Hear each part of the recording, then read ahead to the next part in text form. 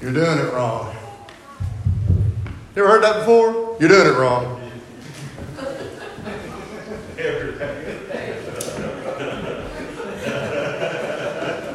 We've all heard this before, right? You're doing it wrong. Anybody who's ever had any kind of relationship with any other human being has heard or has uttered the phrase, you're doing it wrong. I was talking with a coworker earlier this week, and I said, I was thinking about this lesson, had it, already done. I told him, I said, when I was growing up, Dad would send me to get various tools. And I'd go get it, and it'd be the wrong one. And then I'd go get, he said, no, it's this one. And I'd go to get it, and I'd come back, and it'd be the wrong one. And then we'd go a third time. Dad's getting madder and madder because he's probably, trying to fix a toilet or run electricity, do something I don't know what he would be doing. And about the third time, he's so aggravated, you're getting the wrong one. And I remember thinking, if you went the first time, none of this would have been wrong. You're doing it wrong. Well, here's the thing about you're doing it wrong is when we think about you're doing it wrong, a lot of time that's sort of in the eye of the beholder, right? There's maybe three things. We think about when we're doing something wrong. Well, there's some things that are not going to work, right? If you're working on something and you're putting a part on something and it goes here and you're putting it over here, that's not going to work. And sometimes that's true. You're doing it wrong. But sometimes with you're doing it wrong, it's more about, that's not the way I would have done it, right? Or maybe this is the way that you should do it. Well, why? Well, that's how I would do it, right? Well, when we think about that you're doing it wrong, I want us to think about today, acceptable prayer. We've spent a few weeks talking about prayer. We got this one and next one. It feels like we talked about it a lot, but there's been a lot of breakups for various things over the last few weeks. But I want us to think about acceptable prayer over the course of our day to day. We're going to look at a couple of different things, really three different things. First of all, we're going to talk about the things that hinder our prayers. We know what it means to hinder something, right? If something is hindered, if there's a hindrance, it's keeping us from being able to achieve whatever it is that we might want to achieve. And so we're going to think about what hinders our prayers. That's the first thing. The second thing we're going to look at, we're going to talk about our non-essentials to prayer. Now, the reality is that non-essentials are the things that we probably would tell people most often, you get that you're doing it wrong. Right. And then the third thing, what we're going to finish with, are the essentials to prayer. The things that we need, the things that we must have, the things that would make prayer acceptable. If you've got your Bible with you, you're going to be, if you'll want to flip with me, we're going to see a lot of different scriptures over the course of a lot of different parts here today. So if you want to have that out, we'll be looking at that quite a bit. But let's talk first of all about hindrances to prayer. We know what it means to be hindered. We just mentioned that just a second ago. But if we have a hindrance, it's something that keeps us from getting wherever it might be that we might want to get to.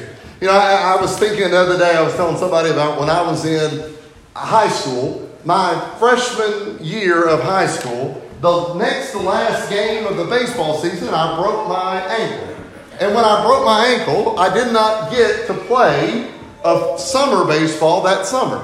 That hindered me. But I told the person, I was telling this, and I said, it really didn't, it was just a fracture, and it has never really bothered me since.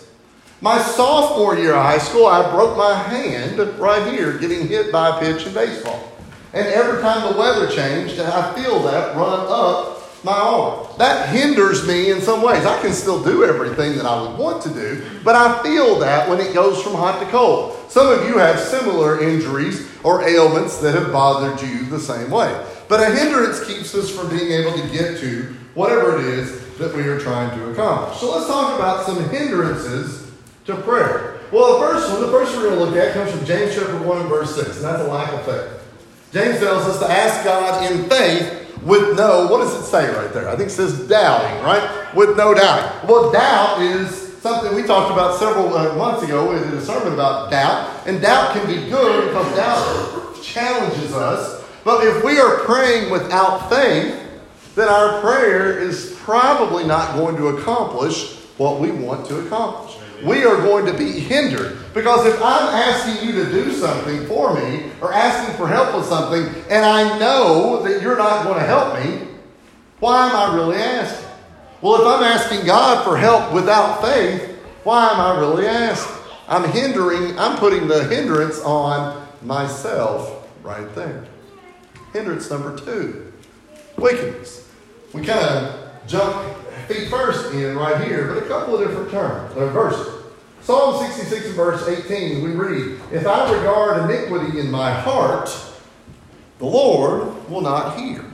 And so, a hindrance, what's keeping us from being a successful, from providing acceptable prayer, is if I've got sin in my heart, if I'm focused solely on, sort of wrong, then we read there in Psalms that God's not going to hear. We'll come back to that in a second. Proverbs 28 and verse 9, we read, "One who turns away his ear from hearing the law, even his prayer is an abomination." Now what we've seen right there is if we're not interested in hearing what God has to say, how's God going to be interested in hearing what we have to ask? Does that make sense? If I don't want to hear God's part of it beforehand, then I don't need to expect success when I ask for something as well. So wickedness plays a part. But I want to put 2 and 3 together. I want to put wickedness with the third one. The third one, we mentioned this on Wednesday night, substituting prayer for obedience. You know anybody that does this? That just lives it wild and crazy all the time? So I pray. I got this. We're good. Well, we sometimes have a tendency to do that. We sometimes say, well, I've made all these mistakes, but I know that my prayer is going to cover it. Well, that's true. We can pray. We can be forgiven. But what does the Bible say about sort of choosing to sin and then letting the pray? That's not the way that covers it, right? When Paul said, should we continue in sin in the book of Romans and let grace abound, he responds by saying, God forbid, or certainly not, depending upon what your version is. And so we can't just say, well, I'm going to be wild and crazy. My prayers will cover it. Instead, we should be thinking, well, I know I'm going to make mistakes. I'm going to work my hardest to not make mistakes, and I'm going to ask for forgiveness when I do make mistakes. If we're approaching it the backwards way, we're going to be unsuccessful. We are hindering our prayer. Number 4, selfishness. Have we ever prayed selfishly? What's selfishness mean, right? What does it mean to be selfish? We know what it means to be selfish, right? I want, it's Christmas time, right? I want this, and I want this, and I want this, all right? Well, maybe not necessarily that, but we know what it means to be selfish. We want something to happen. And it's almost like, we've talked about this before, but it's almost like a prayer sort of becomes that sort of open door for selfishness sometimes for us, right? It's our opportunity to get everything that we could want. When we read in James chapter 4 and verse 3, you ask and do not receive because you ask amiss, that you may spend it, as James says right there, on your pleasures. What am I asking for? Am I truly asking for something that would benefit not just me, but also the people around me? Or am I asking the genie for 3 wishes so that I can have anything that I want? Okay? Think about that. Think about when Jesus prayed in the garden. That's the opposite of selfish, right? Because when Jesus prays in the garden, Jesus is in a sense asking God, please, in my words, don't make me have to go to the cross, right? That's what Jesus is asking when he prays in the Garden of Gethsemane. Please don't make me go to the cross. However, that verse doesn't end right there. Jesus says, nevertheless, not my will, but thy will. That's the opposite of selfishness. That's the total opposite of a selfish prayer. Jesus is asking for something that would make his life a whole lot easier. But he said, thy will, not mine. Sometimes we ask for things, we pray for things, we consider these things that we want, we desire, that we need, and we ask for it, and then we don't tack that, not my will, but thy will on. And so when we ask for these things, and we don't get them, then what do? We get mad, right? We get mad. God did not answer my prayers. That's a selfish approach right there. Because as James said in chapter 4 and verse 3, you're asking for your own pleasure. That's not what prayer is for. We read there in Luke chapter 18, verses 9 through 14, that the man stood up, right? Jimmy just read that a moment ago. The Pharisee stood up and he said, he rattled all the things that he had done. Look at me is what he's saying. It doesn't say that in the scripture, but if you had a neon light back at the time, it was like there was an arrow pointing, look at me, look at me, look at me. And not only that, he also turns that arrow over to the person beside him and says, look, I'm way better than this guy, right? The other man, the tax collector, the person who probably wasn't well liked in the community to begin with, he beats his breast, would not even face forward, and there's a lack of selfishness right there. Fifth, an improper attitude toward others. We're told to pray often and pray for those who need prayer. But sometimes our attitude can be a hindrance for somebody. There may be somebody that we know of that could use prayer, but that's not somebody we really like, right? I don't want to pray for them. Sometimes we might know of people who are in other places. Think about like when people that we know that are missionaries go other places. Well, we sometimes pray more for the missionary than we do for the people that they're going to speak to, right? Well, I don't know those people. It doesn't. Well, that's the improper attitude. 1 Peter chapter 3 and verse 7 we read, husbands likewise dwell with them with understanding, giving honor to the wife as the weaker vessel and as being heirs together of the grace of life, that your prayers may not be hindered. That's where we see the word right there. We have to have the proper attitude toward whomever it might be. If I'm praying for my spouse, then I need to elevate and love my spouse right here just as much. If I'm praying for my kid, right here. If I'm praying for people that I'm at church with, if I'm praying for people in my community, if I'm praying for people in the world, I can't start by saying, well, I don't really know those people, or I don't really care that much about those people, or I may not even really like those people, but I'm going to pray for them anyway. The attitude has to be right up here with them. It's a requirement, a hindrance. How's the prayer going to be effective if I'm not really too concerned about the people that I'm actually praying for? Hindrances. Second, non-essentials. Well, you might argue and say, well, I have all of those hindrances covered. I'm not really concerned about any of that. I've got all of that taken care of, and that's good. So let's go to the non-essentials. This is the kind of stuff that gets people all tripped up. This is pretty much what gets people tripped up in church about everything all the time, are the non-essentials. Let's talk first about particular body postures, right? How is it that you're supposed to pray? Well, I got a lot of thoughts on that, right? We can all rattle that off. Well, first of all, I need to be standing up, right? Except when I'm sitting down. And second of all, I need to have my head bowed except when I'm speaking out, right? Well, we have all of these thoughts. We have these sort of things that say, I need to do this or I need to do that. Here's the thing. When we pray, the scripture gives us a lot of different ways. What about Daniel? Daniel said he went into his closet and prayed, right? Well, how many of you prayed in the closet the last month? Probably not a single one of us, right? But Daniel went 3 times a day into his closet and he faced toward Jerusalem and prayed. I guarantee you right now, most of us couldn't point to Jerusalem right now if we had to. It's somewhere around here, right? One of these ways. I guarantee that's where it is. Well, Daniel was an Old Testament guy for one thing, but Daniel's prayer there, that's one way of doing it, right? But what about the guy that we just read about? What about what Jimmy just read? The Pharisee, he stood up in front of everybody. And he said, well, that's probably not good. Well, what do we do every Sunday? It wasn't really his posture, it was his attitude. But the other guy wouldn't even look to God. So that means that his head was bowed. So my head has to be bowed, right? Well, I don't know. But we get wrapped up in sort of this particulars. We get wrapped up into these ways that it has to be done. And it's like I'm looking at Ben when he steps up here to pray. Make sure he's standing right. Make sure he's looking right. Make sure, what am I doing when I'm doing all these checking and grading? What am I not doing? I'm not listening to a word that he's saying, right? If somebody's praying in front of our group, they are praying, but they're praying with all of us. We're all involved in that. If I'm so worried about the approach that they're taking, I've completely forgotten what they're actually praying about. I might as well have walked out 40 minutes earlier because I didn't get a single thing from it. What about specific languages? Let's step on a few toes right here. It doesn't have to be in Old English. All right?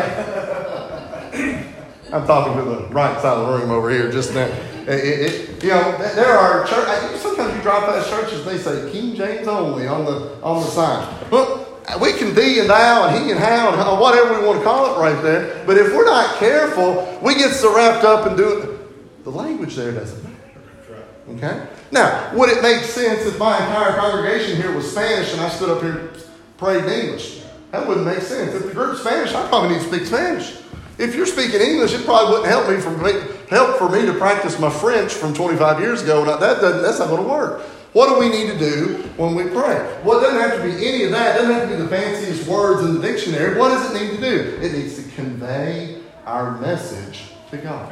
Whatever it is that we're praying for. Don't worry about the language. Don't worry about flowery, fancy, floral language. We're asking God for something. It might be for something that we need.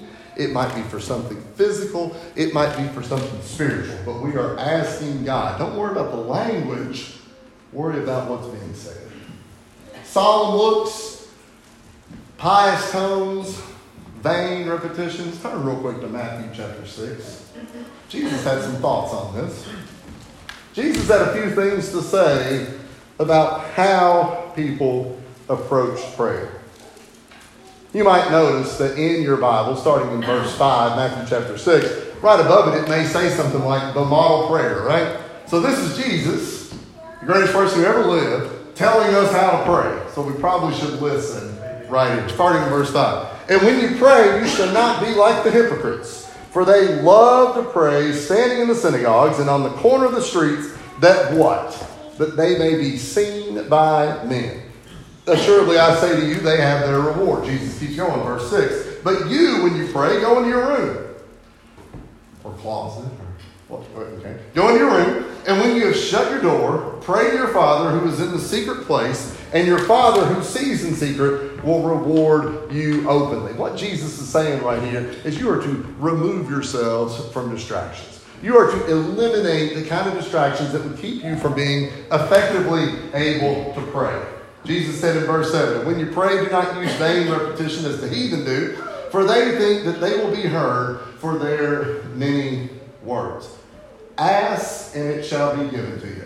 Don't ask and ask and ask and ask and ask. I don't know how long the prayer has to be. I don't know that it really matters. But I know that when it's repetitive, when we're saying the same thing over and over again, who are we asking that for? Now, God doesn't need to hear me say it 25 times while I'm standing up here in front of the group. Because then I'm just changing the words to make it seem floral or whatever. Do I need to pray constantly? Yes. Do I need to pray for things more and more? Absolutely so. But my focus should be on the interaction between me and God. Not repeating things vainly so that you can hear and then you can walk out and say, whoa, what a prayer he just gave right there. That's not what we're talking about. That's a non-essential. Well, what about essentials? This is where we get to the things that matter the most. If we've eliminated our hindrances, if we've got those kinds of things out of our way, and we've also figured out what's not essential, then let's talk about what is an essential of acceptable prayer. First of all, we got to talk about proper disposition. We need to be reverent in our prayer. Jesus said in Matthew chapter 6 and verse 9, in this manner therefore pray, our Father who art in heaven, hallowed be your name. That's who we're praying to. And we need to pray that reverence there each time. That doesn't mean you have to start every prayer, our Father which art in heaven, hallowed be thy name. But we a lot of times start our prayers with Heavenly Father or God or some semblance of that. We are addressing that. I've had times in class where I gave instructions and then a minute or two later kids say, what are we supposed to do? And I say, I just said it. And they said, oh, I thought you were talking to a certain group. Well, think about that when we pray. If we're just randomly talking, who are we talking to? Our prayers should be addressed to God. Second, there needs to be sincerity in our prayer. The hypocrites in Matthew chapter 6 prayed how? They prayed so that they could be seen by others. There was a lack of sincerity in what they are doing. Sincerity is a requirement. We have reverence. The second thing there is sincerity. We've talked about this a couple of times already, but Thanksgiving. We read in Ephesians chapter 5:20 that we should give thanks for all things. All carries a lot of weight right here, doesn't it? All is holding up a whole lot of weight right here. This means we need to pray for the good, but that's easy. But we got to pray for the bad, which is a little harder, right? That gets a little more complicated. The good is easily celebrated, but often the bad is what allows us to grow as a Christian. And when we pray for those bad things, and what I mean by that is those people that trouble us or those difficulties that we face, when we pray and we have to overcome those, that allows us to grow as a Christian. We need to pray with humility. We're asking someone else for something. Think about that for a second. If I needed help with something and I really needed you to help me, would I come and ask in a hateful way? Should I come and ask in a flippant way? If I really need your assistance, I need to be humble in my approach to you because I want you to help me. Well, our prayer to God needs to be a prayer of humility as well. 1 Peter 5, verses 6 and 7, therefore humble yourselves under the mighty hand of God, that he may exalt you in due time, casting all your care upon him, for he cares for you. If we're too proud to show that humility toward God, how can we expect him to help us? We read it right there. We have to approach with humility in order for our prayer to be acceptable. Last, obedience. 1 John 3, verse 22. And whatever we ask, we shall receive from him, because we keep his commandments and do those things that are pleasing in his sight. We probably all promised somebody if they did something, we'd reward them, right? You ever do that with the kids? You clean your room, you eat supper, you sit still for an hour in church without disrupting things, we'll buy you a toy or do this or that, right? We've all made those sort of deals, right? Well, there's a reward for obedience. Well, I think that's what we see there in 1 John, right? That there's a reward for our obedience. If we spend all of our time disobeying God, how's he going to reward us by answering our prayers? But if we spend all of our time doing what's right and what's good, we should almost guarantee that the reward of the answered prayer is going to come from him. If we obey God, we'll receive his blessings. A couple things to finish up. We have to pray with the proper authority. Well, first of all, we have to pray in the name of Christ, right? Every prayer that ends in front of here, this is probably the one that you hear other people give the most, but even with your own, we pray, and then no matter what has been said, it closes up with in Jesus' name or in the name of Christ. Some sort of variation of that right there. It doesn't matter if this is a prayer for food that we're about to eat, if this is a prayer at a funeral for somebody who's passed away, if this is a prayer, it could be anything. But the authority, the proper authority has to go there. Why do we do that? Let's go to Colossians chapter 3 and verse 17 to start with. We read, whatever we do in word or deed, do all in the name of the Lord Jesus, and then giving thanks to the Father through him. Will and I were talking about this in class a little bit earlier, about how we read in the Bible that no man had seen God, right? Well, there's a divide, there's a gulf, there's a valley, whatever you want to say, between us and God. Well, Jesus fills that void, okay? If I'm asking someone for something, but I don't actually see that person, I might have to run that message with somebody else to it. I've done that in school sometimes, where I've had a student say, go down to so-and-so's room and ask them for some paper towels or ask them for a pair of scissors, and they bring it back. I have to have that mediator, that person in the middle, or it's not, nobody's just going to randomly send me scissors. That's not how it works. Well, God and us, our approach to God is the same way.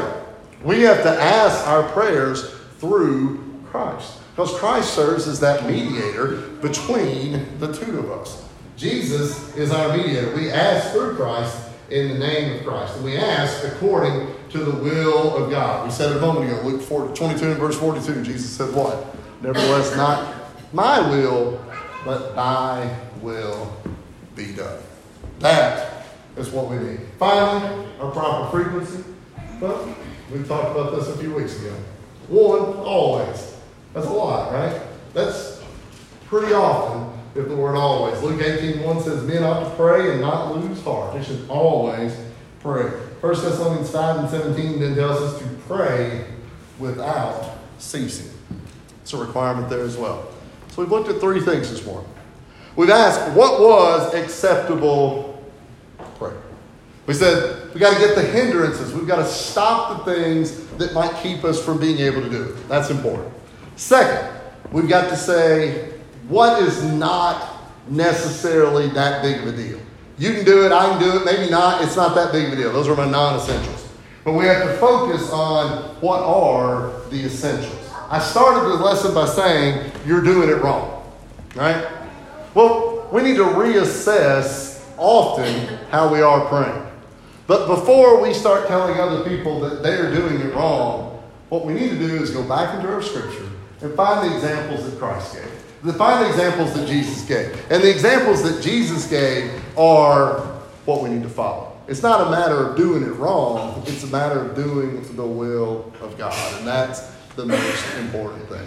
If there's any way we can help your prayers be acceptable, if there's anything we can do to help you become a Christian, whatever it might be, we offer this invitation every single time that we come together. We offer the opportunity for you to go into these waters back here and be baptized and become a Christian. Or if that's something that you've done already, but maybe you've fallen away or slipped, we offer an opportunity for you to be able to come back. And you know what? There might be people in here that need a few acceptable prayers from people in this room. And that might be the case. You might want to come forward as well. But I'm going to throw a fourth thing out there as well. Odds are that there are people in this room that need prayers. They're probably never going to say anything about it. They just don't want to admit it, or they're just a little nervous about it, or maybe they don't feel like everybody needs to know. When we pray, we need to remember those folks as well, because those things are prayers that God hears and God answers, and we may never know anything about it. That's all right. That's the most essential thing, is what God does for us. If there's any way we can help you, any way we can do anything for you, we invite you to come while we stand and sing. Have you been to Jesus for the cleansing